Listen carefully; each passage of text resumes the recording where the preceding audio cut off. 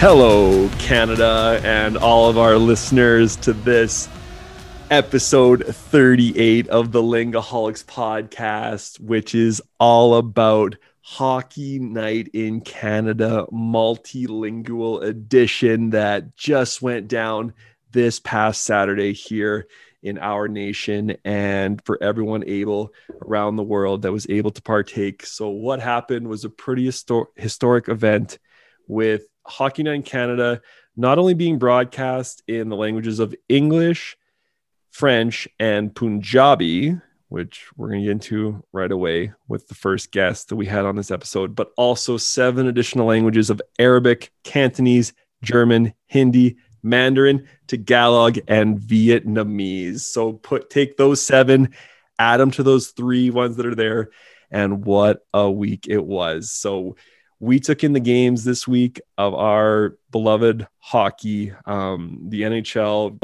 huge fans, and also just as big of fans of the languages. So it was quite the experience this past Saturday night. We have 3 guests on this episode. And yeah, let's check in with our fellas here, Cody and Marcus, and just get a little thoughts and feelings on how they thought the weekend went down and ask us about it. And then we're going to get to these interviews. So how about it? Marcus, you took in some of the games. How are you feeling, dude? Oh my God, man. Like those interviews were insane. Like we got a good episode for you guys today. We do. Good episode. First of all, I want to say that what a great event by Molson and Dan CBC to put this on. Sportsnet. All good, man. But yeah, wow, what an event! And like I was switching between the different languages, the different streams, and it was pretty cool. It was pretty cool to hear hockey in all these different languages that you've never heard hockey been called in before, right? So yeah, it was definitely pretty sweet. Now, I mean, like I only really understood German, right? For sure. So I spent the most time in German. Now I've watched hockey called in German before. That's nothing completely new to me, but I've never watched NHL hockey called in German before. So yeah, man, that was pretty cool. And like my one example, like das war wahnsinnig. Oh man. Dude, the first, because early in the Winnipeg Toronto game, like there was a goal right away, and it was like Erster Tor. I was like, oh, it's going down. Yeah, that was sweet. Yeah, so I mean, cool like energy. I think this is so cool, and let's keep doing this again, guys. Sportsnet, let's go. Absolutely. So Cody, I know you didn't watch the games, man, but like you kind of get our sense of our energy of what it was like. Yeah, absolutely. I mean, unfortunately, I wasn't able to watch the games because of the time difference being here in Korea. That would have been, I think it would have been really late, like 3 or 4 early. in the morning. Hey, Keith got up What time was it? 7, 6, 7? And called the Mm-hmm. game. No, hey, guess what?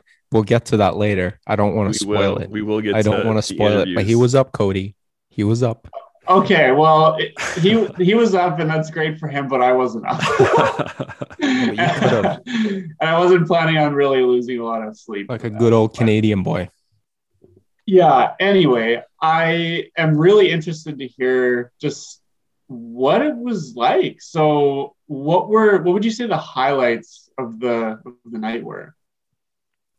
What do you think, Ian? I actually, confession, I didn't watch the Winnipeg Vancouver game. I only watched the Toronto Ottawa game. No, sorry.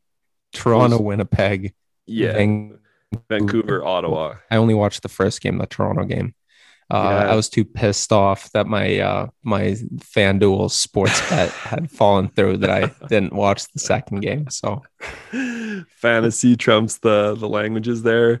No, man, look, it's really cool, especially our first guest that we're gonna have on this episode, Randeep Janda. And just what I got so excited about hearing it all is, yeah, German, obviously from a comprehension point, was like, oh, this is really cool. Like hearing the play call, the commentary in German. And yeah, I don't speak any of the other languages that were being broadcast that night, but the energy was there. And you're going to hear it with our interviews afterwards. With the Vietnamese commentator Jimmy and with the Cantonese commentator Keith. And that energy was there. There was a creativity linguistically of how they had to make these calls. And as a language learner, I think, not even speaking these languages, just the sheer appreciation of this hockey game being called in all these languages. Even when you don't understand the language, but you understand the energy. That's how I would sum up what the experience was like. So I want to go ahead and say too that this was particularly special for Ian and I because we're both big hockey fans and big language fans, right? So this was like a double whammy, right? Yeah, this was a super night for us, languages and sports, hockey in particular. Definitely. So with that said, I don't want to keep people waiting too long. Let's, Cody, have any other questions here before we throw to our first interview? One more question. Sure. Which language was the most entertaining to watch it? Ooh. You know Hindi. what? Hindi? Hindi. They were Why buzzing. Hindi for you? I don't know. They were buzzing. They were the first ones to get the game sound on as well, I think. Okay. Yeah. First period. I know. I don't know. I thought they were buzzing. Okay. You know what? Like, because all of our guests, they kind of gave us a sneak peek into, or not a sneak peek, but like a description of what some of the language means. Like Randeep telling us of like what he shoots, he scores means. So I think, Hockey Night in Punjabi is the one that's going to keep going on because it's the one that's been around. It was just another weekend for Hockey Night in Punjabi. So you know what? I think I'm going to be tuning into some Hockey Night in Punjabi just to kind of listen. We have to know. We have what to know. Randeep was telling us about and try and see if I can catch some of those expressions and phrases. So bonino. Oh yeah, okay. Let's not give too much away. Okay. So with that said, let's go now to the first interview of this special Hockey Night in Canada multilingual edition that the Lingaholics got to dive in on and dissect with the people that made it happen and are making it happen. So right now, let's go to Randeep Janda, part of the team for Hockey Night in Punjabi. Hello, everyone, and welcome to today's episode about Hockey Night in Canada Multilingual Edition, which just happened this past Saturday, April 24th, here in Canada, where we had the broadcasts of 2 hockey games in 7 different languages. And this was an initiative brought on by Sportsnet and Molson Canadian. And when I saw the advertisement for this, as the big language learning fans that we are here on the podcast, we're also huge hockey fans as well. So as soon as I saw the ad when I was watching hockey back in Easter, I went on the page, and the name and kind of the blurb that came up was Randeep, who is part of the the broadcast team with Hockey Night in Punjabi, which is a language that's been established for quite some time, broadcasting Hockey Night. So we have Randeep here with us, and we're just going to talk to him about the experience of last night and kind of the Hockey Night in Punjabi experience that he gets to do on a weekly basis. And just get his lowdown on all the languages. So Randeep, welcome to the Lingaholics podcast. It's awesome to be on with you guys. This is, when you messaged me, I did some digging on the podcast. I listened to a few episodes, and it's awesome what you guys do just to language is something that brings us all together, and it kind of expands our mind. So this is cool to be on this podcast with you guys. Great. That's awesome, man.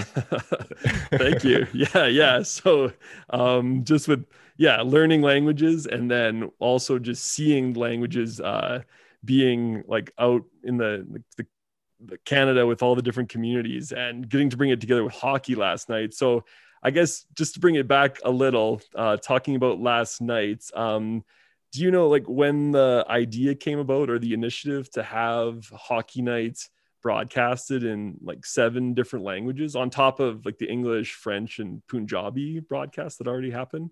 Yeah, I know this. I know this was a process that started some time ago. It was in the works for a while, and it's a really cool initiative because I think the Hockey Night Canada Punjabi example was something that worked, right? Like I got involved with it back in 2014, and we've had some really awesome times with it. And it was kind of the blueprint of how do you take, maybe not necessarily take the game to different communities, but how do you provide them with an opportunity to get even more involved with it, right? How do you use this, this sport to kind of also engage with the community and also add them as a active participant, right? Not just a spectator into the game. So I think the blueprint was there with Punjabi, but I know this has been in the works for a while. Sportsnet and Molson, obviously I got involved more recently, but I know for a while now it was something that was on the radar. It was just a matter of how do you make it work? When was the right time for it? And it happened last night. Yeah, definitely. Right. So that's awesome how Hockey Night in Punjabi being the blueprint. And can you just give us, just our listeners, a little background on how Hockey Night in Punjabi got established? Because if I'm not mistaken, has it been since around 2008 or so that it started? So Hockey Night in Canada Punjabi originally started with the CBC way back when, back in 2008, 2009. And my colleague Harnarayan Singh, who is, you can also catch him on the English broadcast now. He was one of the, saw that. He's one of the originals on the broadcast. And so what happened was with the CBC, they did a pilot. They basically did a bit of a pilot with Cantonese, Mandarin, and Punjabi. Those were the 3 original languages.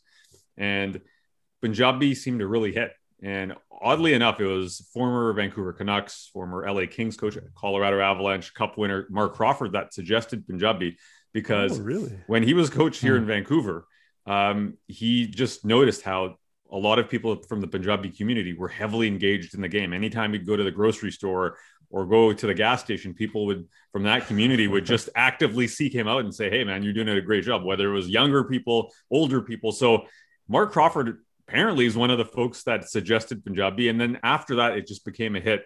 And fast forward to 2014, Rogers got the NHL hockey rights. And then eventually Omni Television, which is a multicultural broadcaster, multilingual broadcaster, I was working there at the time as well. And that just made the perfect scenario for a Punjabi broadcast because it was a multilingual broadcaster. So, it started with the CBC way back when, 08, 09.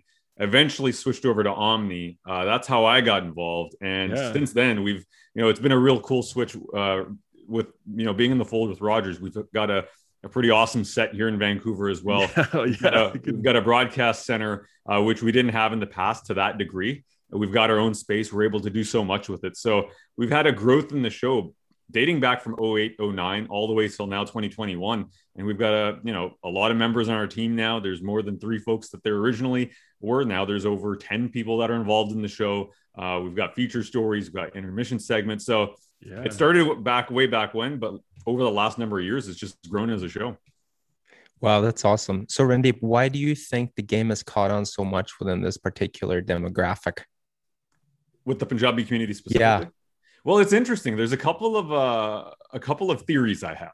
The first one is, and I think there's probably a couple of right answers in both of these theories, but with the South Asian community, there's a link to the game of hockey based on the fact that back in the old country, field hockey, grass hockey was a very prominent sport, Olympic level. A lot of the highest caliber players way back when were actually from the state of Punjab. So you go back and that, that straight line to both of those games, there are some obvious differences, but I think there was a link there originally. So you didn't have to learn it anew, like a baseball or a football, which especially for new communities and new members of the community, they're not exactly the easiest sports to learn, right? With hockey, there was just a direct line there. Field hockey, grass hockey, there you go. Same game, different field, but you can kind of draw that line. I think also beyond that is that we often think that, all South Asian hockey fans or Punjabi fans are newcomers. And that's kind of a myth. There are, a significant majority that are, but, especially here in BC, but even in Ontario, there's a rich history of South Asian hockey players dating back to like the 60s and the 70s. So, a couple of people that I looked up to when I was growing up was Robin Bawa, who's a former NHLer. He played with the San Jose Sharks, the Anaheim Ducks. He played a couple of games with the Canucks. He's a guy that, was a huge figure in our community, even though he had limited success at the NHL level. Just the fact he was the first guy. I know, you're based in Alberta as well. Jujhar Khaira, who plays for the Edmonton Oilers, is doing big things. But there's also a number of other players that maybe in the 60s and the 70s and the 80s, they didn't hit the highest of levels, but there's a history of players that, made those inroads. So I think there was a connection there, especially here in BC in the early days. That folks here and locally really got involved with the game early. But then you're starting to see that kind of that old country connection with field hockey. And it really hit, I would say, specifically early on in BC and Ontario. And those are the two strongest markets for us in Hockey Night in Canada, Punjabi as well. So I don't think it's a coincidence. Right. Yeah. Just the connection of those two things together. So, okay. Wow. So then I guess, like you said, this could now be like a blueprint that's applied across Canada. And like you said, just giving kind of more of an experience like to the game people. Because when we talked with Jimmy and Keith, like they talked about how, they knew their audience probably have watched maybe this game in English if they speak English, but then just getting to hear it in their language. So I'm just curious how, with the evolution of the Punjabi broadcast, like, because it was interesting reading last night all the different terms that each language had for the like, because hockey has its own lingo, right, across the board. So like, are the terms that were kind of used when Hockey Night in Punjabi first started, like, has that evolved? Like, is there like specific terms that have always been used or new ones that come about? Because like, and even in English, like a celebration's a selly now kind of thing, like different, like, the language, and I can speak to the Punjabi show especially, it's been we respect the language a lot. Like it's the language that has given us this opportunity. I was taught the language by my parents and grandparents. I learned not by reading and writing. I learned by speaking. So that's kind of how I got involved in this. I'll be honest, like reading and writing, not very good. It's all basically speaking, and that's how I'm fluent, right? That's like me in French. Exactly, right? So, but what we've been able to do is we've kind of been able to have some fun with the language at the same time, right? There's some words that you can't translate. There is no translation because icing is icing. Like there's nothing you can try to make in Punjabi that would be that. There would be, but it wouldn't make any sense. Right. So you have fun with certain words or you leave them the same. And I think with us, one of the cool things that we've tried to do is we've tried to be obviously respectful to the language because it's something that's important to us. But at the same time, how do we make our show fun and how do we make that connection with the audience? And, Harnarayan's done a good job of that. He started off early since he was in 08, 09. And, some of the terms that he used were like, instead of penalty box, it was Saja da Dabba, which is the box of punishment. Right. So it's kind of cool in its own way. I've had fun with certain terms over the last couple of years myself. High sticking is, you could say high sticking, but what's the fun in that? Where, in Punjabi, we're known for our spicy food. We're known for our cuisine. So basically, I say lakdi sabji, which is kind of like a dish of lumber, right? Like, so which is kind of like you have some fun with it, right? And that's awesome. And for a listener to our show, they know right away. They're like, wait a second, this is something. It's a bit of a remix, but it makes sense, and we like to have fun with that. So it's something on our show that I think if you listen to our show, if you watch our show, you can note the passion. We're all in. We don't half-ass it, guys. We're all in for sure. The other thing is that we like to have fun. We like to kind of create on the go, and that's been a pretty cool experience for us because it feels like we've, in a way, created a kind of a hockey subculture in Punjabi languages or in Punjabi language. Yeah. Okay. That's awesome. So, do people in the state of Punjab watch the show? We've actually got. So 2016 was a huge moment for us. Back prior to then, we were like a very Canada-centric show.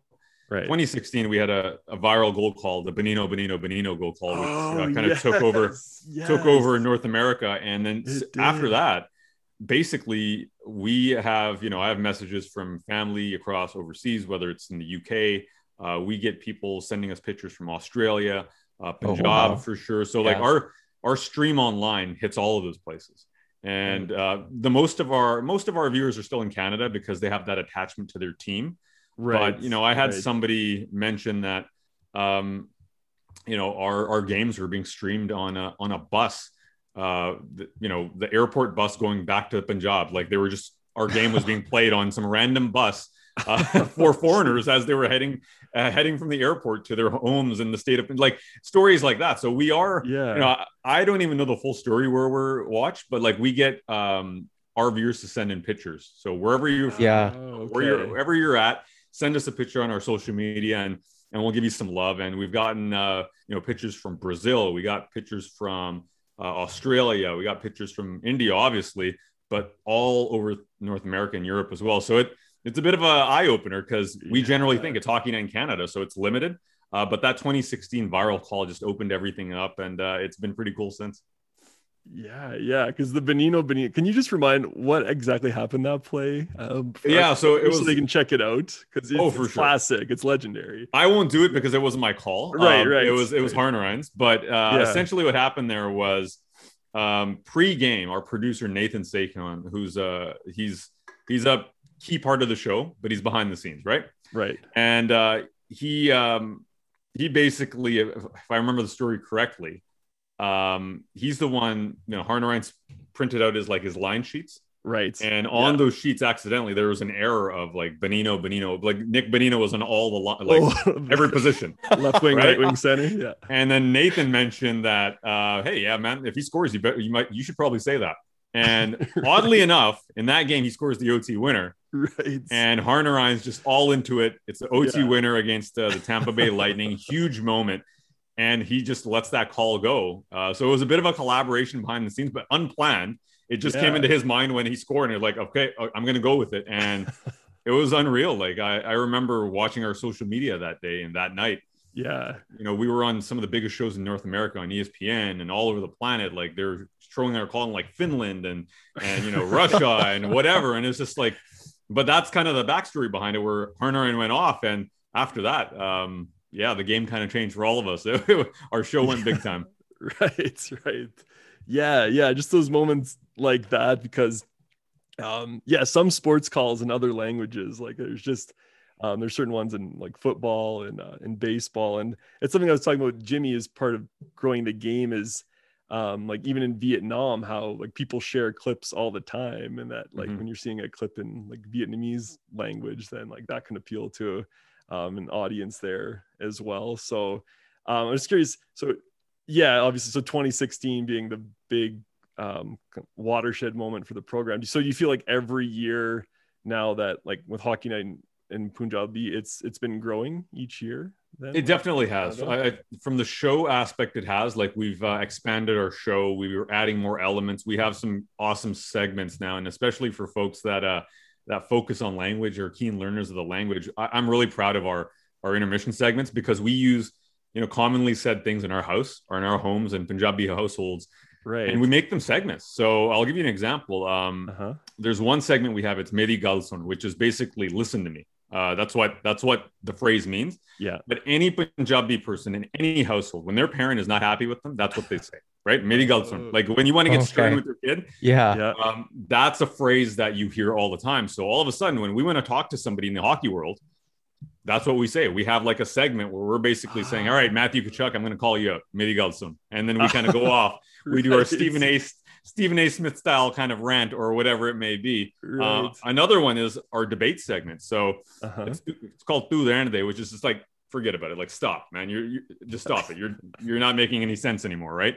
Yeah. And so I'm the moderator there. I used to be one of the analysts that used to debate it when I was prior to being host on the show. But now I'm the referee. And basically, I pose questions and they duke it out. But that's another phrase that you would obviously like, if you're making a point and Ian and Marcus doesn't like it, he's just gonna be like, do that end of it. Like, get out of here. Like, get out of here. That's just do that end of it. Yeah, that's just yeah. And that's what I love about our show. As over the years, we've expanded that, right? Rather than just sticking on the game calls, which are great. Yeah. But year by year, we've added new elements to the show, and that's important because the hockey is important, but also that personality that we show, those entertainment we show. You can have so much more fun with the language. You can also cater to your audience that much more with those intermission segments. Yeah. So Randeep, have you always been a hockey guy? Did you play when you were a kid and all that? Yeah. So I grew up watching hockey, collecting hockey cards, NHL 93, 94, video games, ball hockey. So the tricky thing with that was that I played, but it was mostly road hockey and ball hockey based on the fact that, I think you're trying to navigate within the system at that point in time, right? When you're a kid, like ice hockey was still new to me and my parents. So, figuring out the infrastructure, we didn't really figure that out until later on. And by that time, competitively playing was a difficult choice because you're way behind the game. But I was a sports geek from day one and a hockey geek specifically. So stats, memorizing them, crafting my own stories and all of that. That started at day one. Played ball hockey, but that's the cool thing about the Punjabi community, especially on the West Coast. There's a lot of people that shared that experience with me where, their parents are immigrants. They were trying to navigate the system here in the country, and they didn't really understand the organized sports maybe. And they're just, working hard day to day, and they didn't understand. Maybe they didn't have the time, or maybe they didn't know how to navigate, organized sports. That kids play ball hockey. They set up ball hockey leagues on their own. They were really active in the ball hockey sense. So not so much ice, but yeah, we were definitely connected to hockey. And not only me, but I know a lot of folks in Ontario and BC, especially that go to like Mississauga and Brampton. There's a thriving ball hockey community out in Brampton. I believe it's called the Khalsa Cup every single year where they play for a trophy, right? And then the same thing here in BC. Wow. Yeah. Yeah, that's awesome. Yeah, it's just like that grassroots then. Mm-hmm. And so that's like, because that's what I was hoping, like with watching the broadcast last night, because like I've been an ESL teacher myself and helping like new, and like you said, not everyone's just completely new to Canada, but then and then just hockey being like kind of just getting access to hockey and and seeing it in the sports life and in their languages. So yeah, that's just really cool to see that. You know what the coolest thing for me is though, like to your point, Marcus, like I was connected to hockey, but I didn't necessarily feel like I was a part of it. You get to a certain point where you're like, okay, I like Pavel Bure, I like Mario Lemieux, Wayne Gretzky, but wait a second, these guys don't speak my language and they don't look like it, right? At some point, you get to that age where you're like, something's a little different here. But and even broadcasters in the early 90s, late 90s, it was, few and far between. I think that's changing now with, a broadcast like ours and hopefully, these 7 that have happened yesterday as well, that all of a sudden a kid out there that's watching the game is saying, all right, I can be involved in this. There's people that are covering the game. I get messages on social media and Instagram or whatever, just saying, hey man, I'm trying to get started in the business. I watch what you do. I listen to what you do. Do you have any pointers? Or, when things are safe, do you want to go for a coffee? I'd love to pick your brain. Like that's cool. Because I look back at my experience, I didn't have anybody I could look up to other than maybe Robin Bawa. But at that point, he was an NHLer and you didn't really feel that connection because he was in the game, right? where now I'm hoping from these broadcasts and from what I do and what my colleagues do at Hockey Night in Canada Punjabi, you're in a position to say, okay, there's a role for me here. There's a role for me, most importantly, not only in the English language, but also in the Punjabi language. When I started, and when I even was a Punjabi speaker in high school, I felt like I was just kind of teetering on two cultures, right? You kind of had to pick one. Either you're Punjabi or you're a Canadian and an English speaker. Right.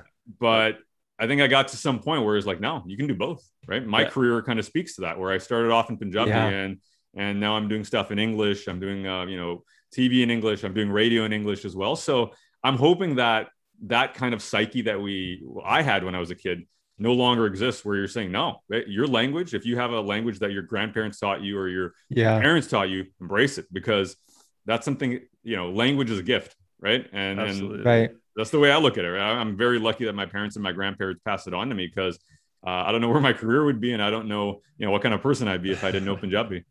Right. Like when you learn a new language, you're not just learning the language, you're learning an entire culture. And, learning a new language is adding another dimension to your identity, right? Absolutely. And that's what's so cool about it. Yeah. That's what we do it. So it's interesting though, because when I went to India way back when, it's been a while since I've been, but I remember when I went last, somebody told me that you speak pure Punjabi than people in Punjab do now.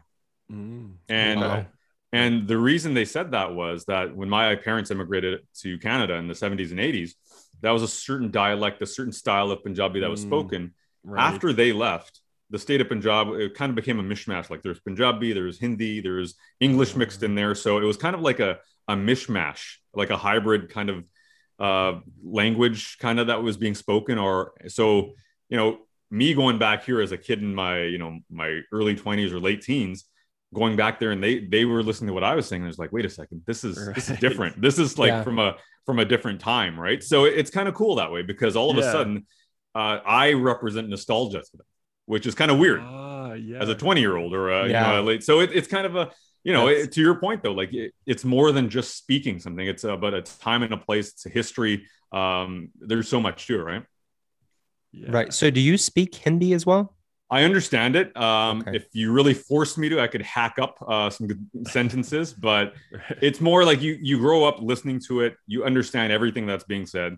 I like when I went to India last, I spoke it a little bit whenever you need it, but like, it's not a fluent, it's more of like a, break in, if needed, break glass type of thing for especially I find like that connection for people that grew up in India, it's all, it's there because they speak Hindi growing up a lot as well, right? There's a bit of a, whereas I think Canadian Punjabi speakers don't have that connection. So therefore they don't speak it as much, but Urdu, on the Pakistani side of things is basically very similar to Punjabi. So is it now? Oh yeah. So like when I was 11 years old, I was lucky enough to go to Pakistan. My parents took me across the border in India and we visited Pakistan, and it is almost identical. There's slight differences, but Urdu and Punjabi are very similar. And one thing to remember is that when India was partitioned, the state of Punjab was split in half. So one side of, so the languages are almost identical, and so I can that makes sense, and I can understand Urdu and Hindi for that matter. But yeah, there you go. So wait, Urdu is in the Arabic script. Yes. Right. It goes from is in Sanskrit. Yeah, so it goes from right to left.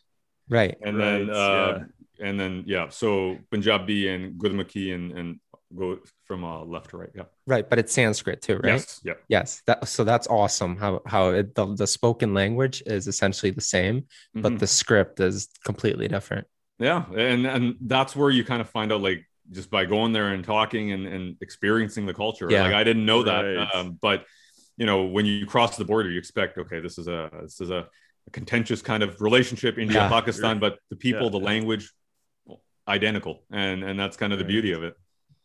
Yeah. And then, you know what? I'm glad we talked about that though, because the beauty of our show and Hockey Night Canada Punjabi is that you can be Indian Punjabi, you can be Pakistani Punjabi, you can be. I think there's this idea that sometimes Punjabi means Sikh, or Punjabi means, like, Punjabi is a language, right? So there's Hindu Punjabis, there's Muslim Punjabis, there's Sikh Punjabis, And that's the beauty of any language, is that you can be from anywhere, and as long as you know the language, your background, you know, your religion or your wherever you're from it doesn't really matter in that sense. You know, we have viewers that are born in Canada, Caucasian, and they are Punjabi speakers. There's one guy I know on Instagram, I believe his name is Kyle, and he's just you know, he watches hockey in Canada. He's become kind of like a Punjabi, right? And he's a Punjabi. He's coming on the pod. He's coming on the pod. No, hey, I could connect you with him. He's doing some awesome things on TikTok. But like, that's the beauty of it, right? Like any language, not only Punjabi, is that all of a sudden, if you know, you learn it, you start learning the culture, you start understanding people, and that's the beauty of language, right? It sounds like something Ian would do. Yeah, it's so fun. Like, because sometimes. Because I speak Ukrainian as a heritage language, and like some of the resources I had to find like really old, like in the library books. But how fun would that be to like turn on the TV screen and here you have like your heritage language being broadcasted on? So yeah, like this Kyle fella who I'm very interested to meet. Like it's because it's so much fun once you get going in a language that's like, okay, now I'm going to jump into what the speakers of that language are watching and listening to, and it just brings the learning experience to a whole new level as well. And like you said, you get to connect with the people, and like you said, Hockey Night in Punjabi being its own subculture, that you get to be part of it. And there's a cool diversity within a language group too, right? Like obviously speaking Punjabi, my Punjabi is different from the person that's sitting next to me on the show. We have our many levels. We have our different slang. My parents are from a part of Punjab called Doaba, which we have different words. We have different slang. There's other people that are from, you know, other parts of Punjab, which they have slightly different uses of words. So like, that's what I like about our show, is that everybody's got their own kind of style and their slang. And that's what we try to do, is we try to have diversity within the Punjabi community. I think sometimes what we're seen as is like the diverse show because we're Punjabi. But it goes even deeper than that. We're a diverse show within the Punjabi community. Within it. Right? And that's the key there. How do you appeal to as many people within the community as well? And I think that's where we're super proud of that. You know, we can hit different language groups, different levels of Punjabi, different parts of Punjab, you know, different slang. You know, if you're from a very rural part of Punjab, your Punjabi's slightly differently. If you're from the big city, it sounds different, and we've got a little bit of everything, right? It's kind of like, it's not all that different from English, and even the Maritimes or the prairies or here in BC, but you know, even within a state like Punjab, it's, you know, you've got that as well, right? Absolutely. Let's see, Marcus, do you have any questions right now? Because I had one about, go ahead. So just for our audience, like being really into love sounding out new words and new things. So could you teach like a couple, I know you've given a few for the other shows, another couple like just fun Punjabi terms, like would you like hockey ones, or would you want just across the board? Hockey, sure. Yeah. Hockey. All right. Yeah. Okay. All right. Let's go with a fun one. If there's a fight, a punch, obviously, right? Yeah. This is one of my favorite ones. Mukka. Okay. Mukka means punch. So like, you know, so there's a couple of, like, this is the beauty of Punjabi though, like English and like other languages, there's a couple of words you could use instead, like, you know, punch, there's a couple of different words you could use, but mukka is the most commonly known one. So that's if a fight breaks out. Let's just see what else we got here. Speed is Raftar. Raftar, like R. Raftar, like rough. Raftar. Yeah, there we go. Perfect. There you go. You got it. You got our pronunciation. On the pronunciation. What else we got here? We use so many on a nightly basis. It's kind of weird when you got to think on the spot. All right. Speed. No. We got punch. What else we got here? We'll go target or shot. It works for both of these words. Right. Yeah. Nishana. So Nishana. Nishana. There you go. Perfect. Nishana. Yeah. So that's like, you know, if you aim the shot, or if you hit your target, Nishana. Yeah. Okay. Right. Yeah. So, that's what the funnest part of, because I listen to some like baseball broadcasts too in Spanish with my Spanish too, and like learning new words all the time. And super, super fun I'll give you one phrase though, because it's pretty key to our show. Okay. Yes, for sure. Maria shot. Okay. Maria shot. Kita goal. Maria shot, kita goal. Can you take a guess of what that means? Maria shot. His shot missed the goal. He shoots, he scores. He shoots, he scores. Yeah, so there you go. Maria shot, kita goal. Shoots, scores. Awesome. Kita goal. There you go. If you don't know that one, then you're kind of hooped on a hockey broadcast. So you got that one. Well, I'll be listening because it's on. I got the Sportsnet app, so when you guys are on, awesome, I'm listening now. Yeah. Okay, so we've asked this to Keith and Jimmy. So just because I know, like you said, you're doing more the analysis now too in hockey. So just a pure hockey analysis question and fan. Okay, let's do part one. Who's your top four in this year's Canadian is it Scotia North Division? North Division, yep. Yeah. And then also your 2021 Stanley Cup prediction. Okay. Ooh. Top four. Top three is pretty straightforward, yeah, right? You got Toronto, I'm a big Edmonton guy just based on the talent that they have, but Winnipeg is going to be a problem for teams in the playoffs. They're like tough. They've got good goaltending. Mm-hmm. The fourth one, that's like picking. You're gonna make me pick a fourth one. Gotta. It's not gonna be the Canucks because I think it's gonna be tough for them. Although their odds are going up. I'm gonna stick with Montreal. Okay. I'm not sold on Calgary. I think they're just too inconsistent. Yeah. The Canucks have a lot of work to do. I don't think they can do it. It's steep. And Montreal's, they've got their own faults, but I still think like them going 500 the rest of the way here. Maybe a little bit better. They can do it. They'll still get bounced in the first round. Don't get me wrong. Right. Don't get me wrong. But that's my top four. I'll say Montreal is still number 4 for me. I'm not pulling the plug on them. And for the Cup final, oof. Yeah. All right. In the West or coming out of the Western Division, I think Colorado is going to be that team. They're a juggernaut. Yeah. And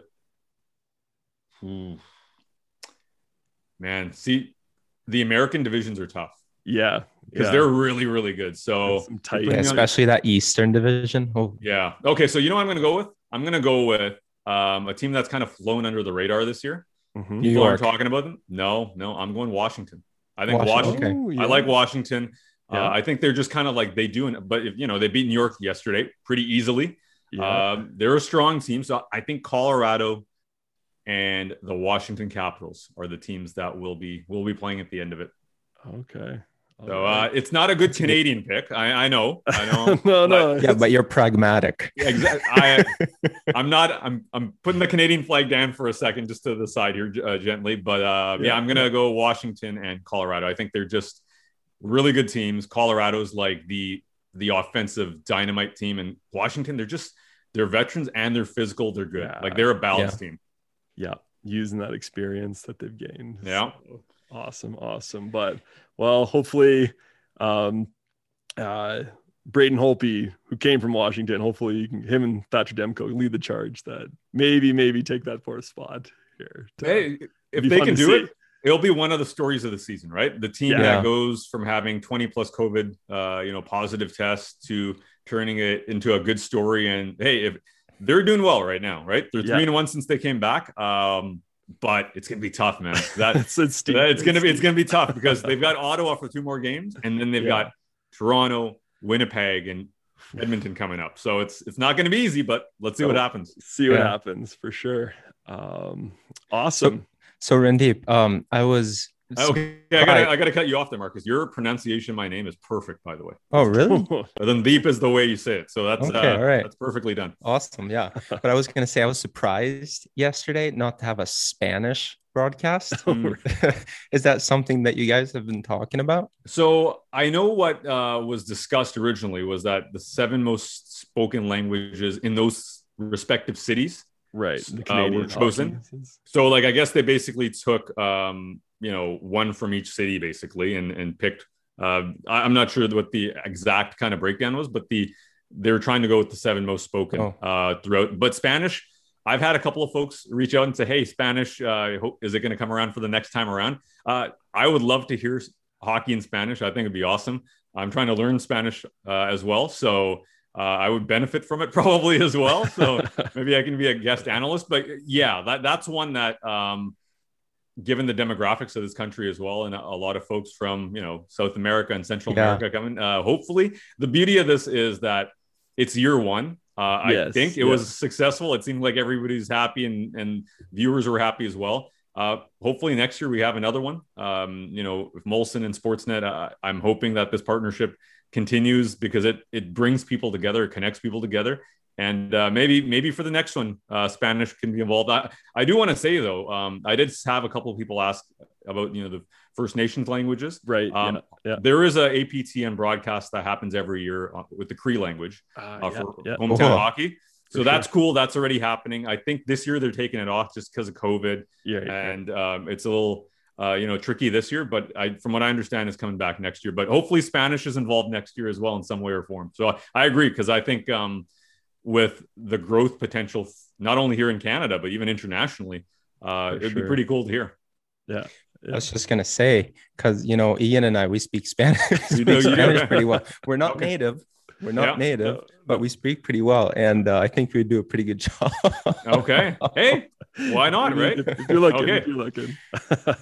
I'm just saying, if you're looking for someone, because we both know hockey. I don't make those decisions. For sure. But if it does come up, I'll put your name forward. How would we do that? Hey, that's awesome. Appreciate it. You might have to go through a test, though, boys. There we go. Okay. For sure. I'd love to take your word for it, but I'm still learning. So, for sure. We'll keep practicing. We'll be practicing. I'll put in a good word if I can. If my opinion matters on this front. That's awesome, though. For sure. That's fantastic. Awesome. Well, thank you so much. Okay. Oh no, I got pressure. Marcus said Randip or Randip. Randip. Okay. Marcus is our pronunciation master. So thank you so much for coming on this podcast, being able to interview you, Keith, who did Cantonese, and Jimmy, who did Vietnamese. And we're really excited to put this episode out and kind of have the language learning community get an insight into Canada, sports, hockey, and just the wonderful cultural mosaic that we have here. So thank you so much for coming on our show here today. Pleasure to be on with you guys. And it's awesome that you guys are doing this, because language is so important, right? When we're trying to connect people together, when you're trying to learn about each other, it's something that if you know somebody's language or the background behind it, that understanding is so much easier. So shouts to you guys for doing this, because I think when we look at these broadcasts, we focus on, it's cool hockey. And it's kind of like, it sounded good, but there's also, if you learn about the languages a little bit more, you learn about the people, you learn about the history, you learn about those common bonds. And so thanks for bringing me on this, guys, and keep on doing what you're doing. Thank you. Awesome. Thanks. You, sir. Awesome.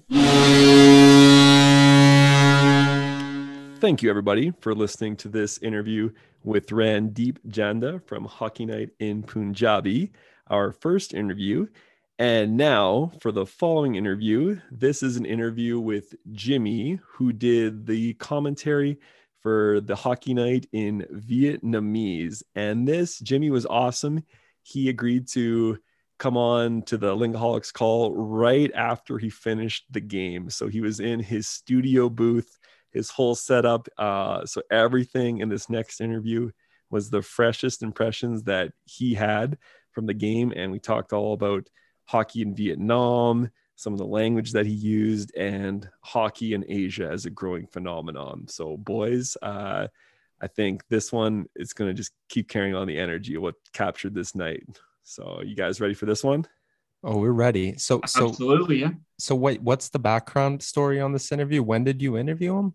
Okay, so the two games, right? You got to remember these commentators did both games for Hockey Night in Canada that night. They did Toronto, Winnipeg, and then right after Vancouver and Ottawa. So that was 6 hours straight. So I believe in Vietnam at the time, that was from 6 a.m.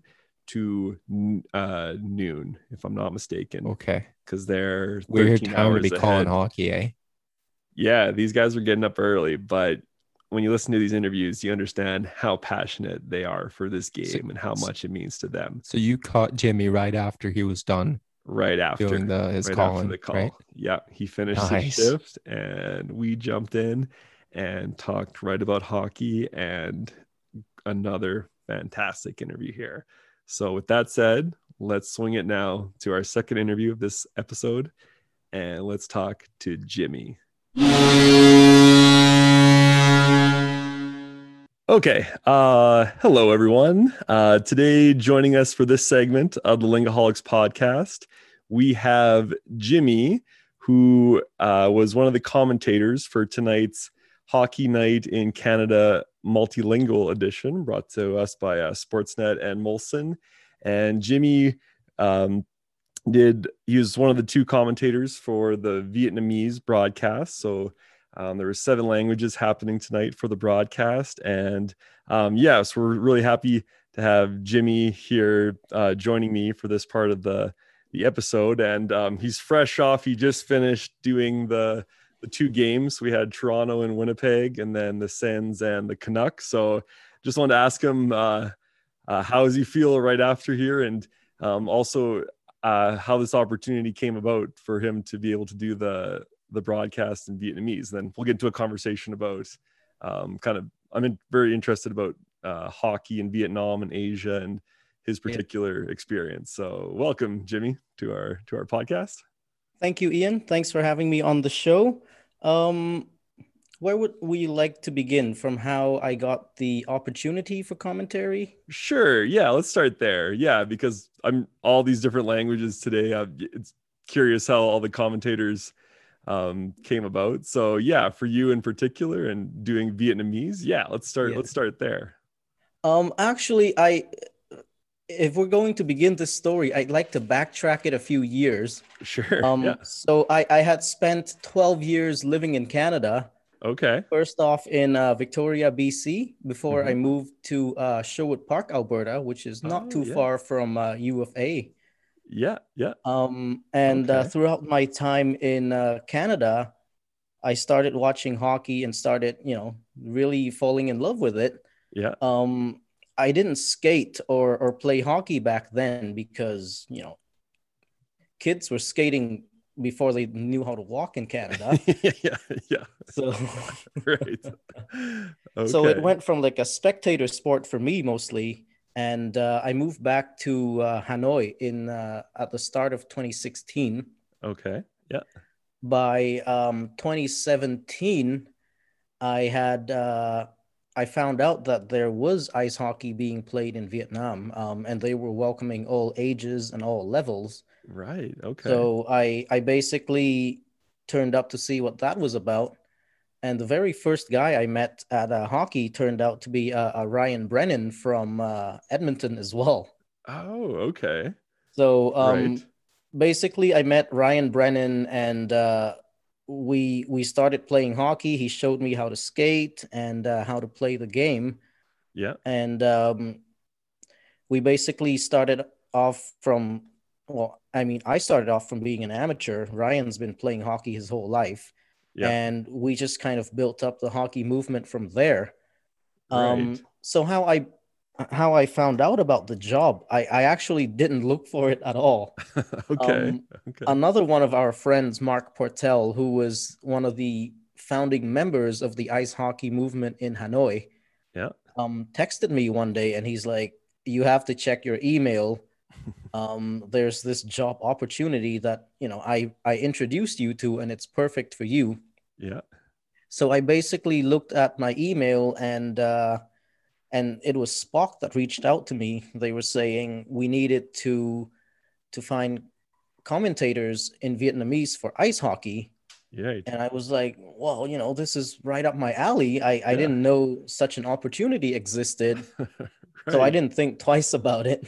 Yeah. Okay, for sure. So, and then just like you said, your time in Canada, you'd become a fan while here. So I did. Yeah. Right.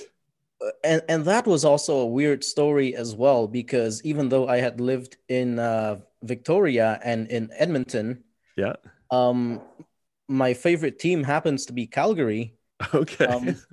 Reason for that was the guys in my college class got me into fantasy hockey in the 07-08 season. Okay. And my first round pick was Jerome Iginla, who went on to have a career year. 50 right, yeah. career high 98 points. Yeah. And so I've been following the Flames since. I picked Iginla basically every season I could. In fantasy. In fantasy, of course. Yeah. Yeah. Okay. So you've been following the team ever since then? I have been. Yeah. I mean, Okay. I've basically followed them through their highs and lows, and having lived in Edmonton. Yeah. Like that was basically the same story. Like I wasn't a fan of Edmonton, but living right there, you just kind of have to pay attention. And right. So halfway through McDavid's rookie year, I moved back to Vietnam, and so I was never able to see McDavid in his prime, or for any reason for that matter. Right. Well, hopefully. Yeah.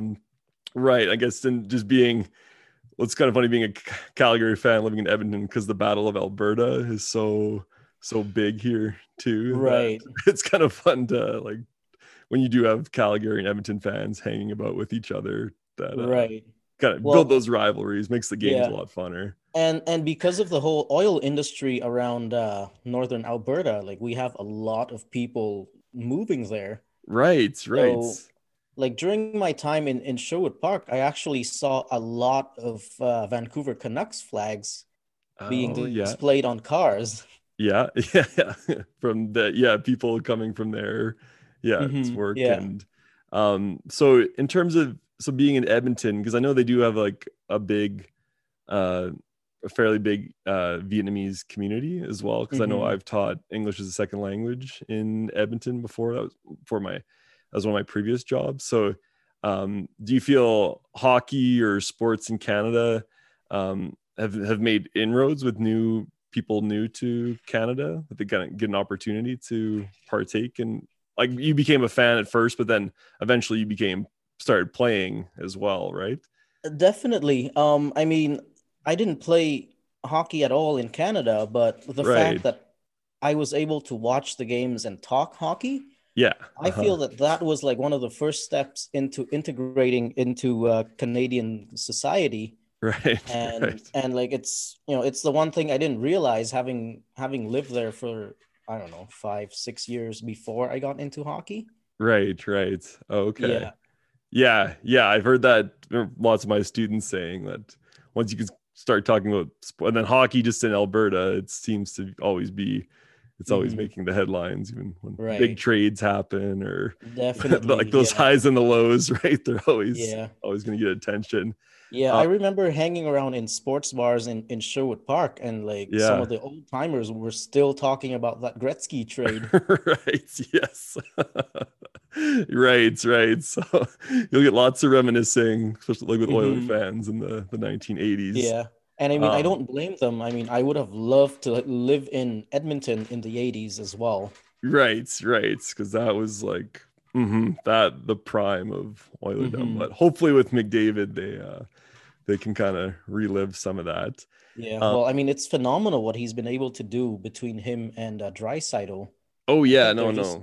Setting league records year after year now. The top two scorers in the league. Yeah, is a good challenge for Calgary, here in the division. So I'm just curious then, Jimmy. So accepting this job here, obviously with our show, like with languages, and hockey itself has so much like vocabulary particular to hockey, like power play, icing, offside, the celly, I think the kids call a celebration now, kind of thing. So I'm just curious, from the linguistic side of things, how was, like, did you have to come up with some of these terms, or were they already kind of there, or did you have to play with the language? And then in the broadcast tonight, was it just easy to integrate, like, while using it? Like, I'm just curious on the language side, what the experience was like showing it for like Vietnamese viewers. Well, I mean, it wasn't much work to do. The play-by-play itself, like, I was basically describing what they were doing, like player movements and skating back and forth. So that was all done in Vietnamese.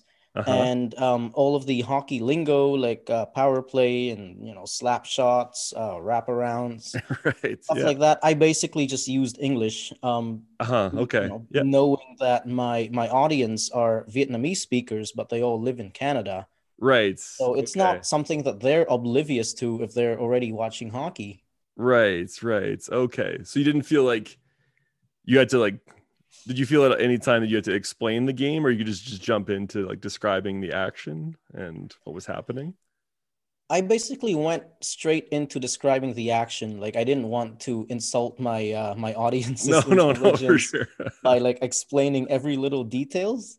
Yeah. So I was I basically would expect that whoever is watching hockey in Vietnamese to already know a lot of the game terminology. Right. Yeah, they have the background knowledge, because I know sometimes that's people in the United States that don't watch hockey. Sometimes even like an English broadcast, they're oblivious to it, kind of thing. So sometimes it's funny. It's funny how it doesn't. No matter the language group, people are already into it or they're not into it about knowing the languages. So okay. So then during the games tonight, was there any like memorable moments that stood out to you with because that was kind of the fun for me, bouncing around between the different languages, was hearing I don't speak any Arabic or any Hindi at all, but kind of just hearing the emotion, like a slap shot or a big save and a big goal. So any big moments with that you remember? Yeah, well, there was the Joe Thornton wraparound goal. Yes, that's right. First game.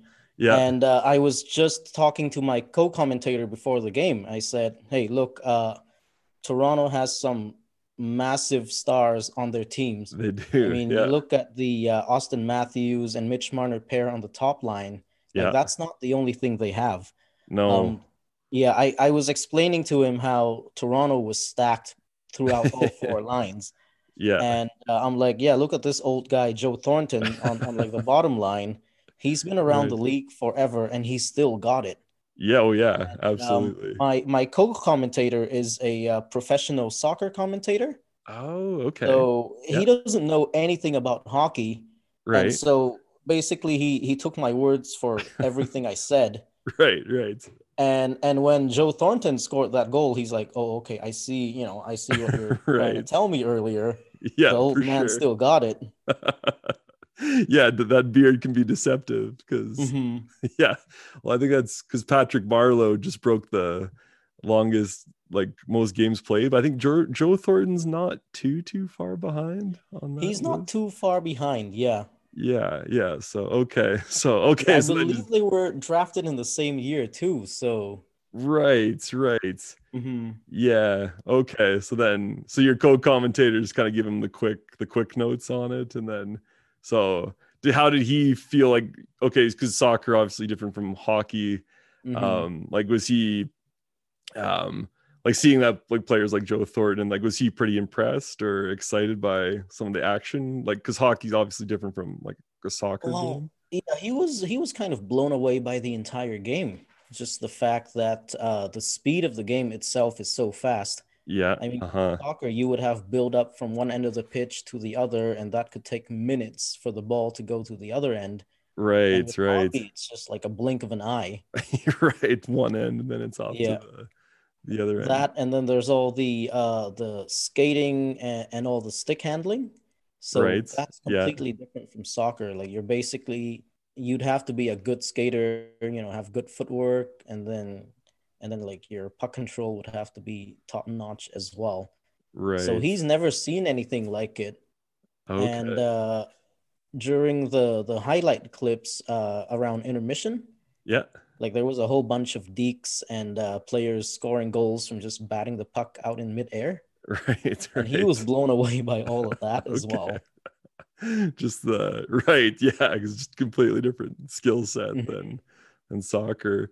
Okay. Right. So in terms of because I did read one article, I think, where they were quoting you that Keith sent me, and so in Hanoi in Vietnam, what is it like to play hockey there? Because And I think, is it kind of most of Asia too? Like lots of rinks are just in like shopping malls. So that's the place where people can play and go skate and kind of get a feel for what hockey's like, even if you're not, say, if you're just skating, not even playing hockey.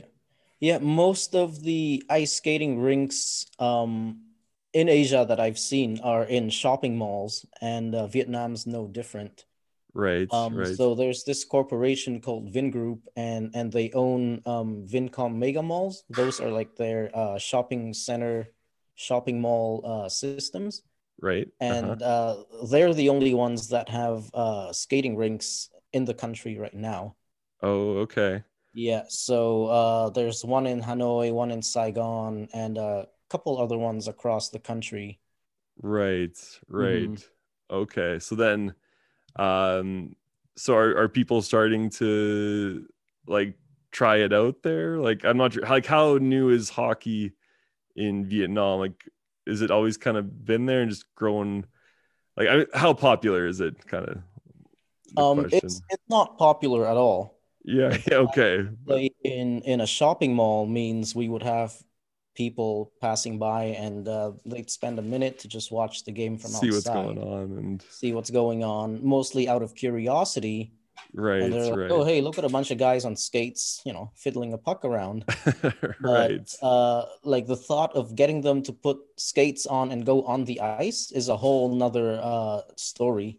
Right. I mean, most of them have never skated, and so the fact that you're making them think about putting skates on, right, like that's pretty daunting for them. Right.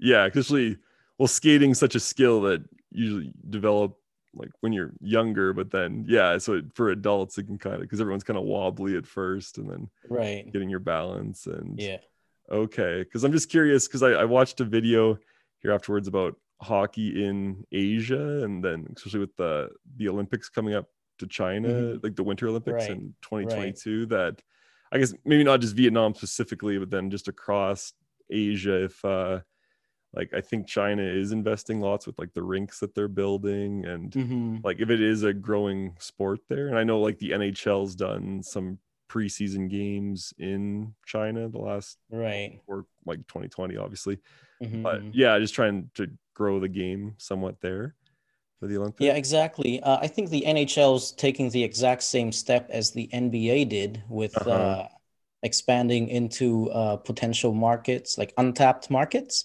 Right. And when you look at the population of China of over 1 billion people, like that market has a huge potential. Right. And 1 billion people. So then obviously all these like very populous Asian countries, so that you kind of find a bit of a talent pool to have a national team, then that's going to make it a lot more exciting, right, for the local. And I mean, even if it's not a talent pool that they want to tap into, the fact that there's so much potential in that market. I know the the NBA has done a great job of marketing the NBA in China. And so most of the Chinese people you would talk to now probably know a thing or two about an NBA team. Right. And so the NHL is probably following that footstep. I know that China has a KHL team now, if I'm not mistaken. Yeah. Okay. Yeah. Yeah, expanding in that way. Okay. So definitely in the future, place to watch for a growing audience. So for sure.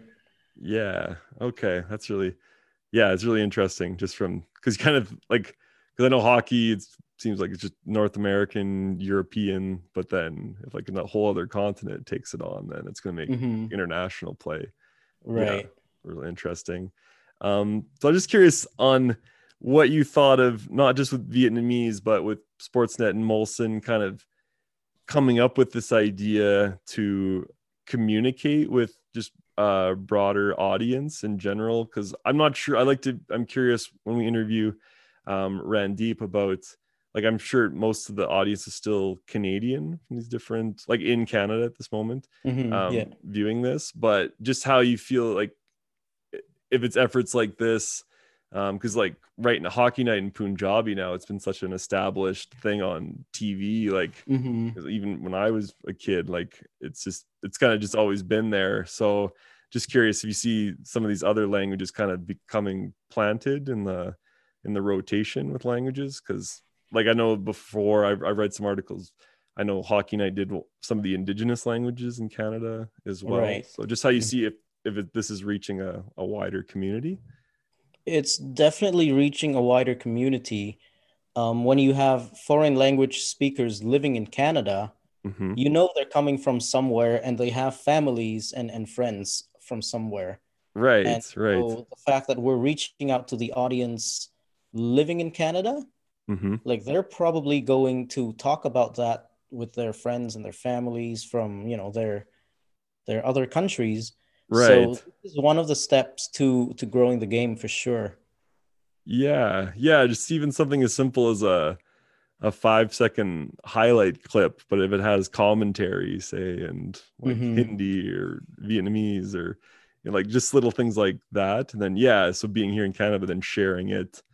Exactly. Like that. Well, I mean, I tried to share the multilingual link to my friends in Vietnam, but there was some geographic restrictions. Okay. Right. So that's one of the obstacles in reaching out to a broader audience. But I mean, that's probably beyond our control with all the copyrights that the other entities are subject to. So, I mean, that's definitely still a work in progress, but I'm sure we'll get there one day. Yeah, absolutely. Just on like the technical side and and time zone wise and everything. So okay, so if you were invited to do this again, like I'm hoping maybe be really interesting just here with our language podcast and being fans of sports, like if this was a yearly, like before, it seems like every day right now with the way the NHL season is, it's like it's always hockey day in Canada, but before like that was the one day when you had all the Canadian teams playing each other. So right, it'd be really cool if like Sportsnet and Molson made this like a yearly occurrence, even like this is multilingual night, and right to keep showcasing this. So definitely, so would you do it again then if you had the opportunity? Absolutely, yeah. Right. Cool. So okay, so we have kind of a geeky audience sometimes with languages. Is there one, can you teach, just for our podcast listeners, one Vietnamese phrase that applies to hockey, like the funnest one that people listening can say, practice this phrase to say, and for any hockey term, I guess. So when a player shoots in Vietnamese, I would say dứt điểm, which is to finish. Okay.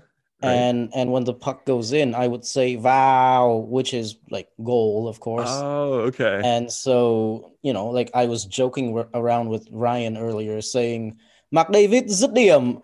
Oh, okay. Right. Would you do it like a soccer goal too? How they carry on? Like they can go a whole minute sometimes, like really drag out the goal sound. I would try to, but I mean, hockey is such a fast game that you don't right. You don't really have the opportunity to do that. Right. Yeah. When a soccer player scores a goal, like he would spend the next minute celebrating that goal. Right. And with hockey, it's just like, okay, well, the puck goes in, you go around back to the bench for a glove tap with all the boys, and then you're expecting a face-off. Right. Yeah. Not even a commercial break. Sometimes. Right to it. Awesome. Okay.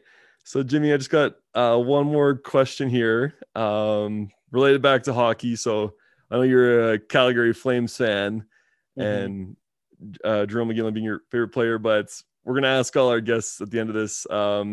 So this season, kind of a weird season. I'm not even sure exactly how the third round of the playoffs is working yet. If they're reseeding, but can you give us your 2021 Stanley Cup winner prediction? Stanley Cup winner. You'll probably hear this every year, but if it's going to be a Canadian team, the Toronto Maple Leafs are taking it this year. This is the year? This is the year. Okay. It's not the first time you've heard it, but out of all the No. Canadian teams, I think Toronto has the best chance. For and sure. they have the best depth going into the postseason as well. Yeah, that because Nick Foligno played tonight too, right? He did, yeah. He joined them in, and yeah, they definitely do have depth for sure. So okay, because I know there's always the talk of Toronto here, and the parade would be like if they won. So okay, so for the Toronto fans out there, so that's Jimmy. That's your pick then. You're welcome, Toronto fans. Yeah. So I don't know. Vancouver's been 3-4 since they came back from their Corona battles. So I don't know if Vancouver can make a late push, but well, when you look at their injury list, I think Peterson's out for a while. Right. I mean, like, I would like to see Vancouver make the Stanley Cup final again, but please don't riot this time.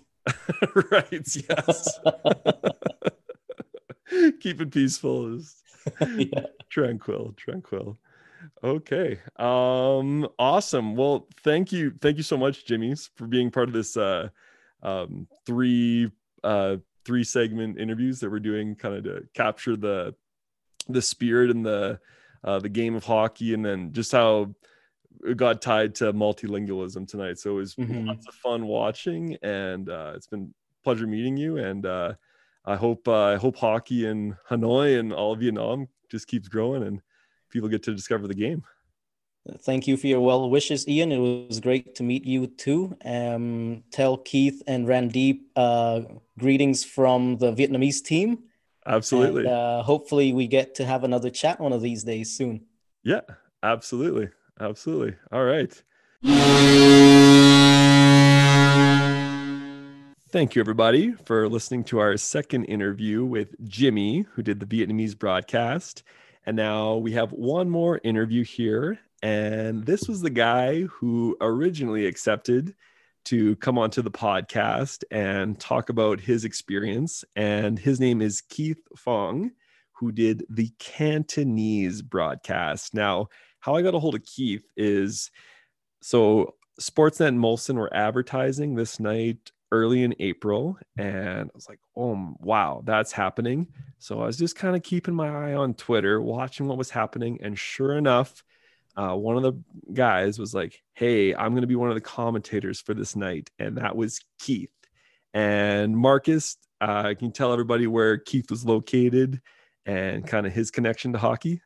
Yeah, so I was on this interview as well. I was on this call, and Keith was located and is located in Hong Kong, where they they have quite the particular place of playing hockey, like where the actual rinks are located. Now, I'm not going to give it away. I'm not going to give it away. So in the interview, so we'll have to wait until the interview. But it's pretty interesting. It's really unconventional.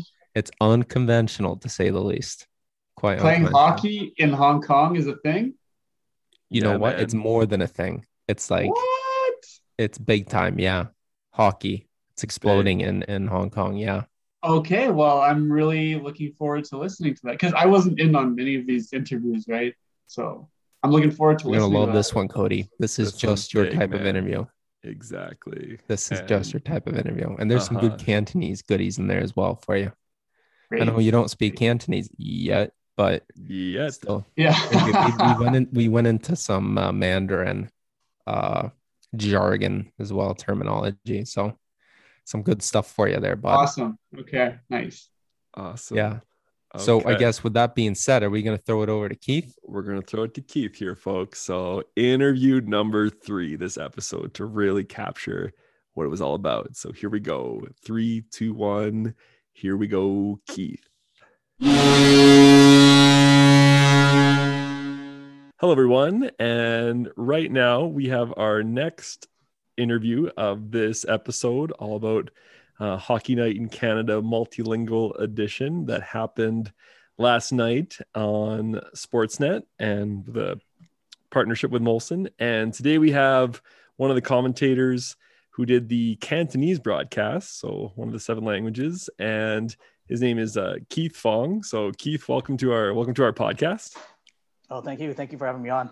Awesome. So Keith was basically, I saw the ad for this multilingual night about the start of April or so, and really caught my eye just out of nowhere, because all of a sudden I saw the ad with all the different languages that were happening, and started scouring through social media, and on Twitter I came across Keith announcing that he was going to be doing the commentary for the Cantonese broadcast. So just want to ask you, Keith, so how this opportunity came about, and kind of your relationship and story with the game of hockey. Yeah, sure. Well, how this opportunity came about was actually through my friend Scott, which actually did the play-by-play, the Cantonese play-by-play. So I was there as a color commentary. So I worked with Scott actually before doing another Cantonese game, but that was actually during the 2017 Asian Winter Games. So you had the 4 or 5 Asian teams. So Scott was asked to if he was interested in doing the Cantonese play-by-play, and obviously Scott decided to ask me to, hey, you want to do this? And the first thing I said, yeah, for sure. I think that'd be kind of cool. And I said, well, but still, I'm a little worried about certain terms or all this stuff. Don't worry, there's a lot of the stuff you can probably just use for instance, names, right? So previously some may have already got some Chinese names, right? However, but not every player, because you got so many new players and stuff. So instead of just doing the Chinese names and just, people will probably be more related to it in the English names, right? So I think we kind of stuck with that. And there's some terms we can talk about that later on. But basically that was the opportunity, and I decided, I'd love to do it. Maybe I'll just let you real quick to know a bit about my background. Sure. Originally from Vancouver, Canada, and I moved to Hong Kong in about 1999, so about 22 years. Right. Yeah. I've been actually in the hockey industry, I guess you can say, of all places, for all 21 years. So got to Hong Kong with a company called Asia Sports, and we basically organized a lot of leagues, tournaments around the region.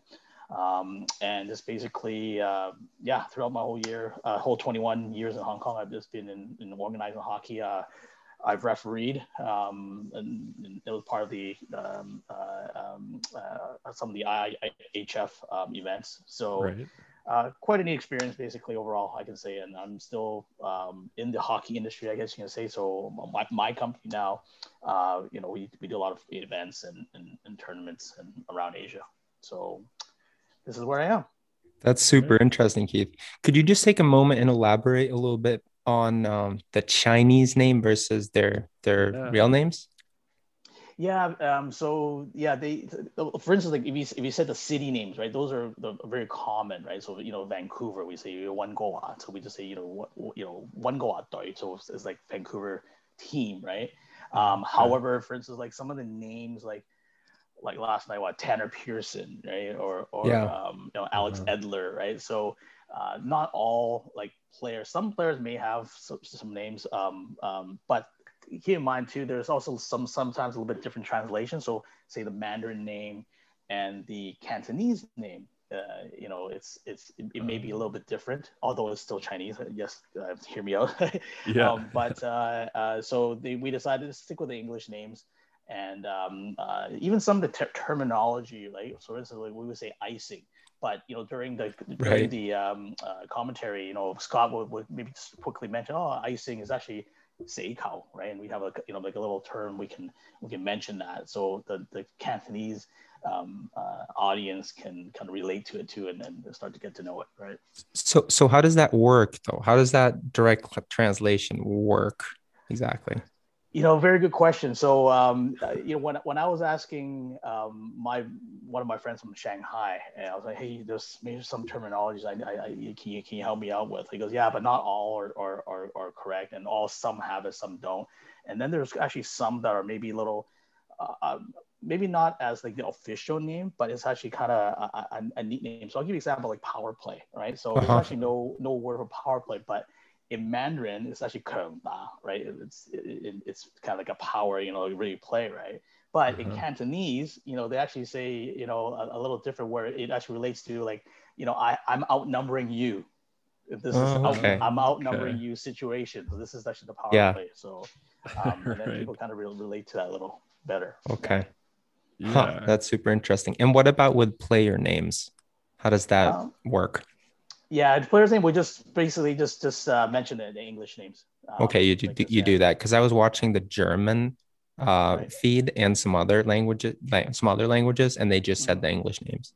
Yeah, same with us too. We did. I think when we were discussing in the production, we just said, just stick with the English names. It's probably just more uniform when everyone does the same thing. Yeah. Right. Yeah, because hockey has such its own lingo with wraparound, celly, offside, all of this, and it was interesting because each language did have a little guide that you could download on the Sportsnet website. So it was just from a language point of view, being hockey itself, even if you're an English speaker, that if you have no idea about hockey, it's going to be a lot of terminology. Even when I first got to Hong Kong, when I was like, okay, this is hockey, and then people were telling me the Chinese name of it. Even back then, they had to translate it Bing Shen Kok Guan Kao in 4 words, right? But in China, it's actually very simple. It's called Bing Kao Bing Qiao. So we were actually corrected because actually what I was saying, the 4 words, actually it's not actually ice hockey. It refers to bandy. Bandy, when they play in that super big soccer field and you have 11 players skating around. Hey, guess what? I used to play that when I was. I partially grew up in Sweden, and that's pretty big there. Yeah. So the Chinese name at that time was that, and we got corrected. Say, well, no, that's it. Even though it's directly saying that you're on ice with a crooked stick, meaning a hockey stick. Right. It's actually we have to go say it through the China way, which is Bing Kao. So we actually kind of changed that terminology within this 20 years, I guess, when here in Hong Kong. So so that was a type of vocabulary that was quite neat and different, and even so too, some people here will say with the 4-letter Chinese word, but I say no, that's a different sport. Even though I know you're referring to ice hockey. Yeah. Right. So how big is, you mentioned that you worked with hockey in Hong Kong, but how big is hockey in Hong Kong and in China? Let's just start with Hong Kong. So when I first got to Hong Kong in 1999, we only had one small rink we played out of, which is right now probably 3-on-3, 4-4 at most. Okay. And there were about 6 teams, maybe 50 players or 60 players.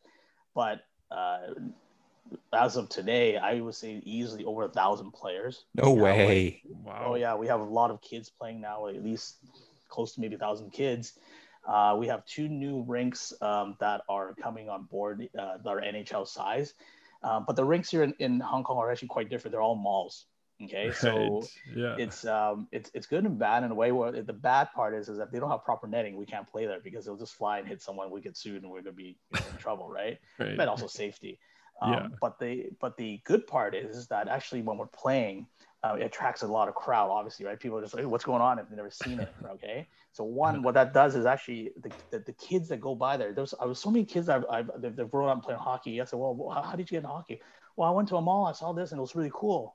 I wanted to learn. Is that why they have it, to promote it? Well, I think it was also because if you did a standalone rink here in Hong Kong, let's say, or actually now you could probably have enough players that will support it. But before, you're not going to have a standalone rink and have maybe 100 people, playing and to not be able. The mall's the best place, right? Mall's the best place, and also the malls. It's kind of like a tool for them too. Now it's kind of like a theater, a bowling alley, right? So you have an ice rink. Well, I'm going to come in and skate for a couple hours, and I'm going to go shop. Okay, so that's why they have that as a attraction, to bring more shoppers in and skaters in, right? And do they play games there? Oh yeah, we everything. We have leagues here, contact leagues as well, and just beer league in the malls. Oh yeah, this is the only place we can play. Yeah, that's always got an audience though. Yeah, I'd love to see it. Yeah, and then another good point is that with people watching, let's say, right, it's probably easier. And I would say nothing's easy, but to attract more sponsors, because when you're wearing their jersey, we got their banners or whatever. Well, they want people to see, right? If you are in a standalone building and there's no fans, it's just your mom and dad watching. Okay, no eyeballs. Yeah.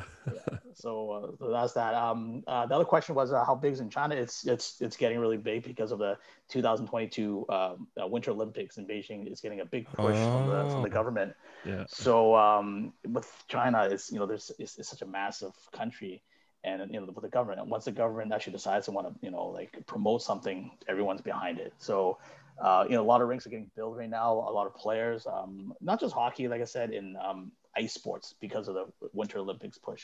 So it's getting pretty big. And I guess I'll answer maybe you didn't ask, but maybe Southeast Asia, hotbed. Yeah. Okay. Yeah. There are more and more rinks getting built right now. I would say a place like Thailand, they have actually quite a bit of hockey players, kids playing right now. No way. And their national team is actually pretty good because they're all fit and they skate like the wind too, right? Yeah. They're getting some getting up a pretty good program, and more rinks are getting built because it's not like maybe say back in Canada you just go outdoors in the wintertime and skate, right? And we're talking about like 30 degrees year round, right? The facilities, yeah. Exactly. So they're getting a couple rinks built, but place like Singapore will have a rink, Malaysia has a rink. They're the pockets of teams there, but okay, would you say level play is really up here compared to Canada? Obviously no, but everywhere's growing. We were the first, our company was the first one to do like a tournament in Kuala Lumpur, Malaysia in 2000. Now they have a national team, they have a rink, they have they're a federation, IHF member, all that stuff is you see them grow. Same with Thailand, same with Philippines. We've been there to kind of help them, and all those places have a good hockey program, that's starting up right now, and they're going to be improving once you get more and more rinks getting built. And do people follow the NHL? Yeah, that's my. I was just going to ask that. Yeah. Oh yeah, for sure. Yeah, this is, the technology nowadays, especially the last few years, we are allowed to log on and watch a game, right?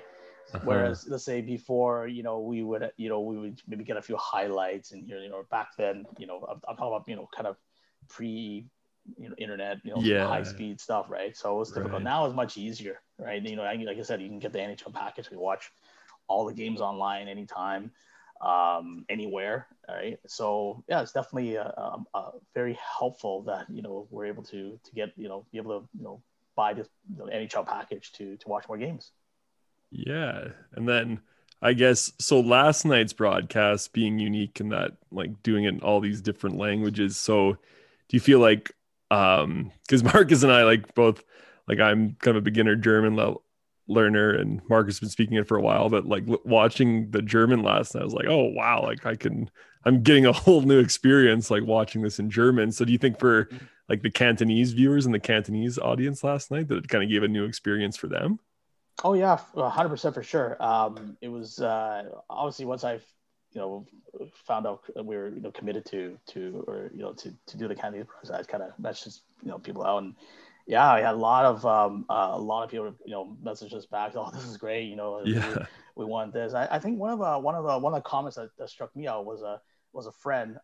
He goes, oh, I like that. I watch your the Cantonese process, and one thing that was great is actually my wife watched it with me, because it was in Cantonese, so now she's willing to listen to it, and she actually learned the game a lot more by listening to that, as opposed to, let's say, maybe just sitting there and just watching some guys skate back and forth and maybe not understanding. Yeah, right. So that was quite neat, and it was great. Hopefully the wife would can watch more games. With him, yeah, exactly. That allow him to watch it, so he understands. So you were able to watch it in Hong Kong and China? Yes. Okay. Correct. Just making sure, because sometimes when you watch foreign streams, they don't allow it, right? Yeah, the NHL.com, let's say, it's allowed, so it's not an issue. Nice. It's actually even better too, because sometimes if you're, I would say back home, but if you're in Canada, there's certain areas that are blacked out, right, because of regional area. Whereas actually, we're overseas, right? We're internationally, so we can watch all the games. There's no blackouts at all. Right. Oh, that's awesome. That's so annoying when that happens to us. Yeah, I know what you mean.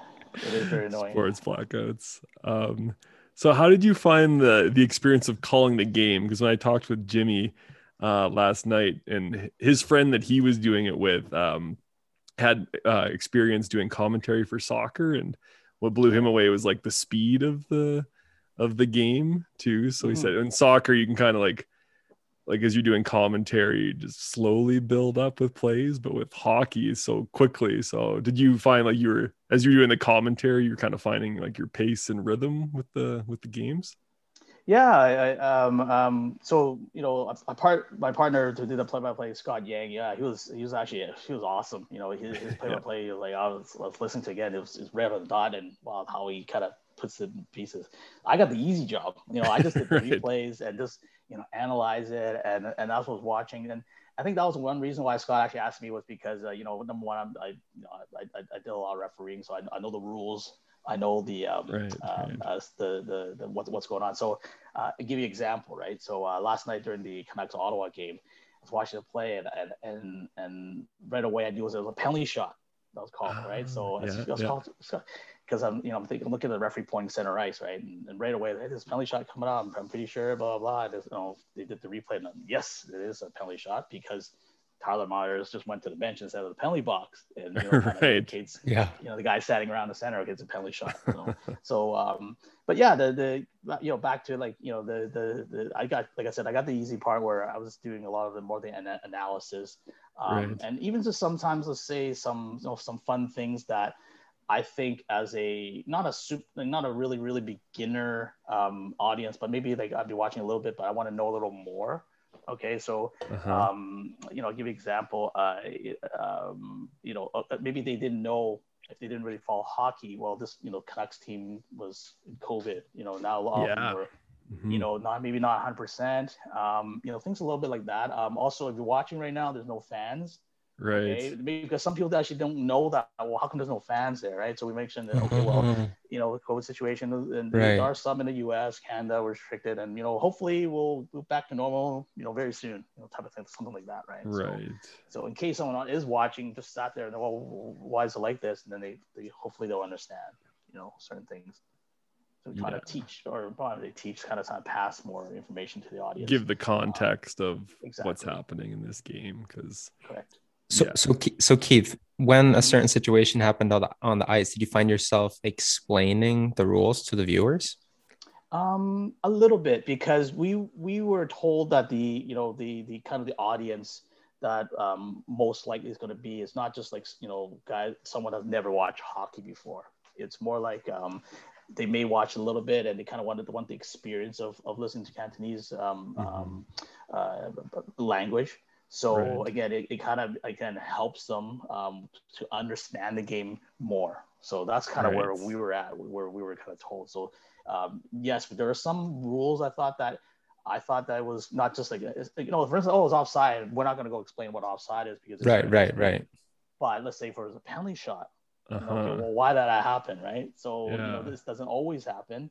No. So we kind of explained that a little bit, and then I remember I forgot who shot that, but he missed. And then we kind of said, well, because maybe before he was hooked, he went backhand, but maybe this time he wanted, change it up on Hopi and shoot forehand, or something like that. So they understand it's not always one way. People can kind of change how the game is. And I know I keep talking about the Vancouver Ottawa game. One thing we were saying that it was actually great because it had everything, right? They had goals, they had a penalty shot, they had a high staking double minor, they had they had a goalie change, they had everything, right? Murray went out, and you got the whole scenarios. Here's another rule I want to explain was, okay, so when Matt Murray got the tripping call before he left the game, right? He got the tripping call, and then I explained, because we were always saying, okay, someone has a penalty, has to go to the penalty box. Someone has a penalty, has to go to the penalty box.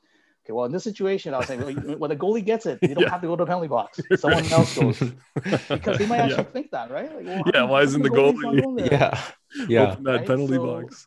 So that was, I had picked that up and said, okay, well, I didn't want to. I want to be more educational, right? So kind of like, okay, the goalie has it, but someone on the ice have to serve it, something like that. So kind of educate them, for that. Yeah, definitely. So. Okay, so being from Vancouver, am I assuming Vancouver is your team? Or Or I did see on Twitter you had a Jet shirt. Was it you with the Jet shirt on, or was that? No, Jet shirt was Scott. That was Scott. Okay, sorry, right. Yeah. Okay. Yeah, I would say painfully and a little bit sometimes. Vancouver is such a frustrating team. They are like when they expect to lose, like when they come back from COVID, everybody we're lucky if it's under double digit. We're lucky this, right? They pull off a win, 2 wins, right? Yeah. Okay, when they win, guess what?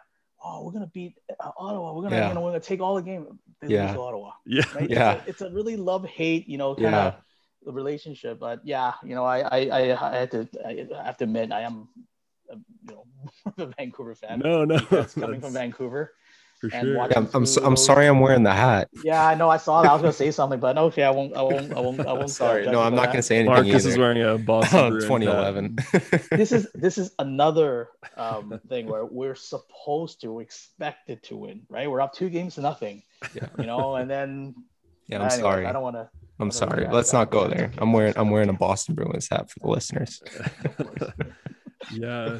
So I just thought it's because it was just funny talking to Jimmy last night because he's a Calgary fan. So it's just interesting. I'm always curious because like people have come to Canada, born here, and like me myself, like I'm from Alberta, but I'm a New Jersey Devil fan. So I'm just always interested in hearing how people's fandoms come about. But yeah, tied to the place that you're from, oftentimes like that explains.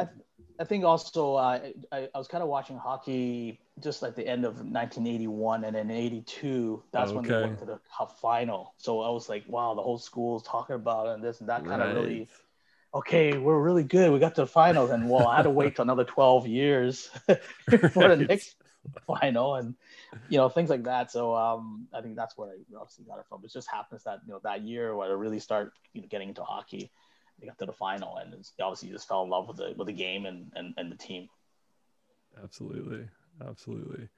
Okay, so part of this, how do you? So I was talking to Jimmy as well about this, and how do you think with this Hockey Night in Canada multilingual edition that this could be something that they keep? And we'll be talking with Randeep about this as well. Like this could be something that could be like on a annual basis, like, and adding more languages as well. Like do you feel like this is the right initiative to kind of keep growing the game in this way, like a night like last night? Oh, absolutely. We always talk about diversity in Canada is obviously coming from born there. It's a diverse country, right? And we want to include as many languages out there. It's funny, again, when I was posted into an Instagram, I was going to do Cantonese, and my friends from Indonesia was like, "Hey, what about Indonesian?" I was like, well, right. I don't make that decision. I'm sorry, Right. But like there's an Indonesian national team that they'd be interested to listen to, right? So I definitely think that they should, whether it's an annual or even why not even do it on all the games if possible, right? Yeah, I'm sure there's a market for as many nationalities out there that they can do, and it'll be great if they can have more languages available to everybody if possible. For sure. All right, Marcus, any last questions here for Keith? Oh, I don't think I forgot what I was going to ask. No worries. I am curious. Okay, I know as a Vancouver Canucks fan, but I still want to ask it. So for just this season, such a unique season with the 4 divisions only playing within each other. But just as a hockey fan and following the game, like I had to ask this to Jimmy as well. So do you have a 2021 Stanley Cup winner prediction? I am so horrible with I've never picked a Stanley Cup winner. I've always lost all my playoff. You do the brackets?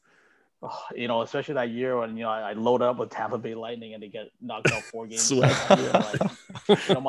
playoff pool was dead after 4 games. That was the year they had commercials for the second chance brackets. Yeah, exactly. Yeah. But no, if I did have to make a prediction, which I'll probably get it wrong, is I actually kind of think Tampa Bay might repeat. Just the fact that they have all the pieces in place and they played. They've been to the bubble hockey Like last year's have the experience. Yeah, they're gonna get Kucherov back. And all our long-term. That's a weapon. Stamkos is gonna be back, and Vasilevsky is top goalie right now in the NHL. So if I had to predict, I would think Tampa. But if I was allowed to pick one dark horse, I actually kind of think Carolina might make some noise. Yeah. They're a bit of surprise of the way. But that top line is lethal. Exactly. The Aho line. Yeah, and they got great coaching from Brind'Amour. From what I can see, I think they have a chance too as well. So it's going to be interesting. Then obviously Vegas and Minnesota are looking really good.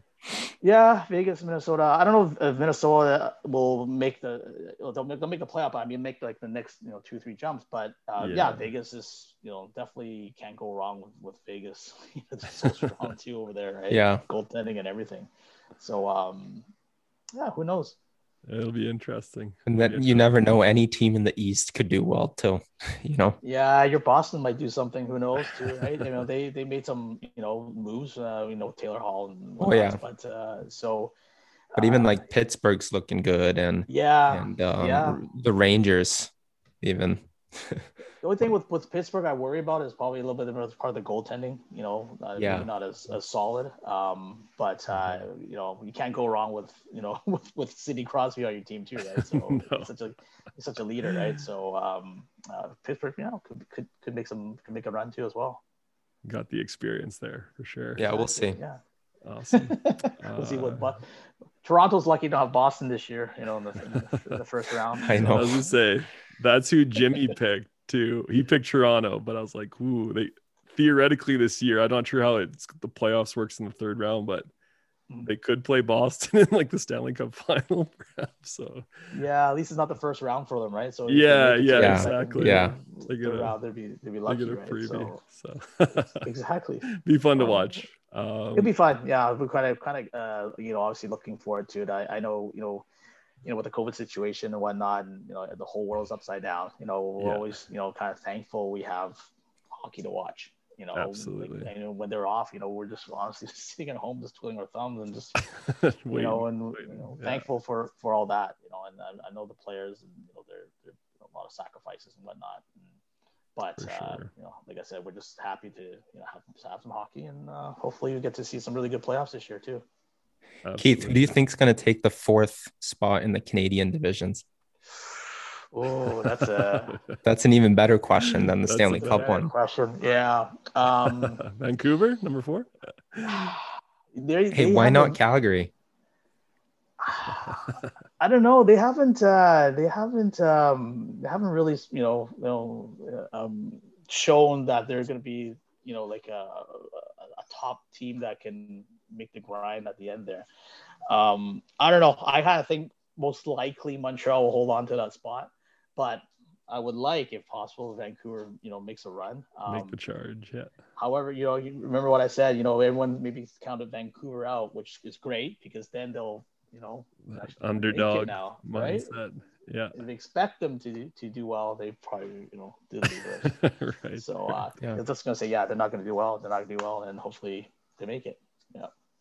But, I think that no matter which team gets in, probably first round, I don't think they probably want to play Edmonton. Edmonton's going to be. I think that might be a good team, right? So I don't think any of the team wants to play Edmonton in the first round. Let's put it that way. I wouldn't want to play Winnipeg either, honestly. Yeah, they didn't look as good though. I guess at least. Night, but, fair enough, but still. But this year is actually, like you said, is a little weird too because there were certain teams that beat this team, and then other team that beat this team, and then this other team beat this. So many overlaps. Exactly, right? So it would be interesting to see who knows. But like I said, I think of the North Division, I think Edmonton could be the scariest coming out of that. See what happens. Awesome. All right. Well, thank you, Keith, for coming on, jumping on here and talking about your experience last night, and just it's awesome to see the game of hockey being like shared and cherished around the world, like in any language. Exactly. I love the game. I love try to whether it's to, teach kids or just kind of spread the word about hockey. It's my life, it's my game. I've grown up with it. So, happy to keep spreading the word in any languages, like you said. Yeah. It was great jumping on the different streams yesterday. Oh, cool. Super cool. Yeah. Awesome. I'm sure everybody did well. So I was messaging Jimmy as well. We actually kind of sent a photo to each other kind of before the broadcast. Like, hey, hi from Hong Kong, and he's like, hey, hi from Vietnam. So do you guys know each other from before? Yeah, we do. So I haven't like obviously we're friends on Facebook, and so we talked a little bit because I was always interested in trying, like I said, bring the game to a lot of places, right? So when I was searching online, I saw Vietnam. There's a rink in Hanoi and a rink in Ho Chi Minh City and all that. So we actually went down, visited the really small rinks and stuff. And then I got Jimmy's contact. We kind of kept in contact and stuff. So that's how that relationship came upon. Cool. Awesome. All right, so there's a little Southeast Asia hockey community. There is. We're a tight knit group, and we when we have tournaments in the region, we all kind of come together and play the game we love, and just also have a few beers afterwards. That's awesome. That's awesome. What do you guys drink down there? What's the go-to? Okay, everywhere has their different brands, right? Obviously, but what's the go-to in Hong Kong? In Hong Kong, Sapporo beer. Sapporo. So that's our obviously that's our sponsor too as well. So shout out. Nice. Shout out. That's awesome. And there it is, folks. That was our last and final interview with Keith, the Cantonese commentator for Hockey Night in Canada this past weekend, which was the multilingual edition. Really just the polyglot dream combined with the sports dream this past weekend. And just to hear all three of our guests' impressions and their stories and the history too. The history is really fascinating to see how all this has come about and how the game of hockey makes an impact on different cultures and countries and how their language is used to really express the energy in hockey and sports. So huge thanks to all three of our guests for coming on our humble little podcast here, where we just every week we're sharing our passion for languages. So, that said, it was huge events. I'm looking forward to any event that's similar in the future. What's going to come about. So that was a big thing this week. I mean, the future, the language train just keeps rolling on as always. So it was a fun weekend. Great to see. So with that said, with my podcasteros, mis amigos aquí, vamos a hablar un poco. Y sí, entonces, Cody, man, what's going on for the week to come? Yeah, so I'm not going to get too into this, but there's been a big development in my life in the past week. But yeah, I'll talk about that maybe on the next episode. So listeners will have to stay tuned if they want to hear about that. Tell us about your languages, man. How's the language front? How are they going, man? The language train rolls on. You guys know that. How's your just give us a little temperature check on your Korean. It's stable. It's stable. But is it going up? Is it getting hot in here or what? It's 매워요. It's 네, 조금 매워요. 네. Mm-hmm. Yeah. It's a bit hot. It's a bit spicy. Little spice. Yeah. It's a little spice. Okay, that's not good to hear, kimchi, man. Like kimchi spice or no, it's not that spicy. It's just a little bit. I mean, I'm getting nice and steady. I'm getting some practice. Every day. So. Good steady growth. That's what we want. That's right. Yeah, that's awesome, man. That's good to hear. All right. Sueco, how's the language? Sueco is going hard. Sueco is going hard for Le Français. Le Français is going hard.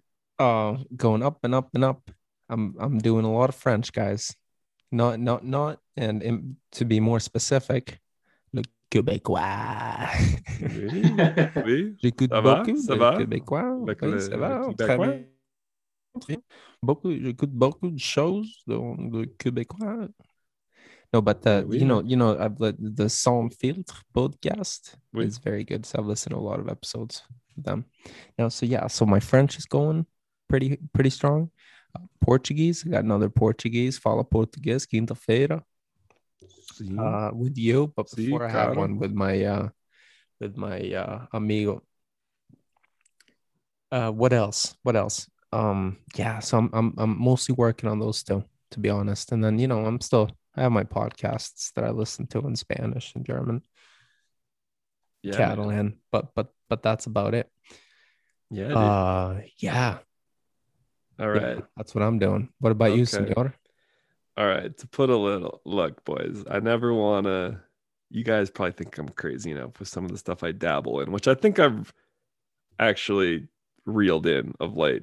But the reason that it's called the Lingaholics podcast is I have resources on a lot of stuff. And you know which course of Pimsleur I actually own? Starts with a P. Starts with a P, boys. Oh. Polish? No. Who was our first guest this episode? No way. Punjabi. I have the 30-hour, or I guess it's half hours, right? So I have the 30-lesson Punjabi course. Wait, the first one? I believe there's only one level of Punjabi lessons. And Swedish, you know what? You're doing it. Yeah, some of the languages. Yeah, I don't want to say I'm like doing it, but you know what? I was so inspired, and that was great. And part of the dabbling is like, you know what? Take a month and just go explore. Go have some fun with something. Explore, and then we'll watch Hockey Night in Punjabi. Even if I can watch a little Hockey Night in Punjabi and say like, hey, you know what? I understand. I understand a little bit. And then you know what? That just might be my new way of watching hockey on Saturday nights is a little help from the Pimsleur and the inspiration of Marcus, you know his name. He complimented you in the interview on pronouncing his name. So Randeep. I don't know how I said. I said Randeep. You said it well. He complimented you. I don't know. So you know what? I don't know. Yeah. Languages are going good. German's going good. Korean's going good. Falamos pouco português com o senhor sueco. No, mas só pouco. But you know what? Like, yeah, life's busy. Like, things are going good. But, man. And then I was also listening to some Bhangra music on Spotify. Don't understand a lick. Love it, though. Love it. So, and I think that just kind of shows, like, this past weekend, don't understand a whole lot, but that wasn't really the point. From our point of view, it was just more like, you know what? It's awesome that these languages are out there. And if you can take a week sometimes and just appreciate the vastness of this all. So with Punjabi, it's just going to be, I might be able to have a little fun for the next month with it because I own the course. I've owned it for a while. So yeah, dude, there's a lot of Punjabi speakers in Calgary too. Right. Yeah. That's the thing, man. It might become a thing. And, Randeep talked about the guy, Kyle, who's not Punjabi, who's learning Punjabi through watching Hockey Night Canada. He's coming on the pod. He might be coming on the pod and like, maybe I could be the next Kyle too. So. Yeah, I knew you were inspired by him. Oh yeah, man. Of course. And hey, you never know. Maybe you'll hear and see Ian and I on Sportsnet in the future. Oh yeah, we did. Maybe we tried to apply for a job during the interview. Yeah, we might be onto something, a side gig. Nice. I might be onto a side gig. We might start some next live. Season. Maybe we'll do some live streams where we're just talking Spanish just to get some practice in. Hay que aprender toda la jerga, todos los términos. Claro. El palo. El palo se llama. ¿Cómo se dice el palo más grande de la liga? Claro, señor Chara, güey. Señor Chara, es. Slovakia. Isso. Okay. Tudo bem. So, tudo bem. Thank you, everyone, listening to these 3 interviews. So much fun to record and be a part of. And yeah, let's keep the languages rolling, and let's keep the languages and sports rolling. And dear Sportsnet, dear Molson, please make this happen again. It was a blast. With Spanish.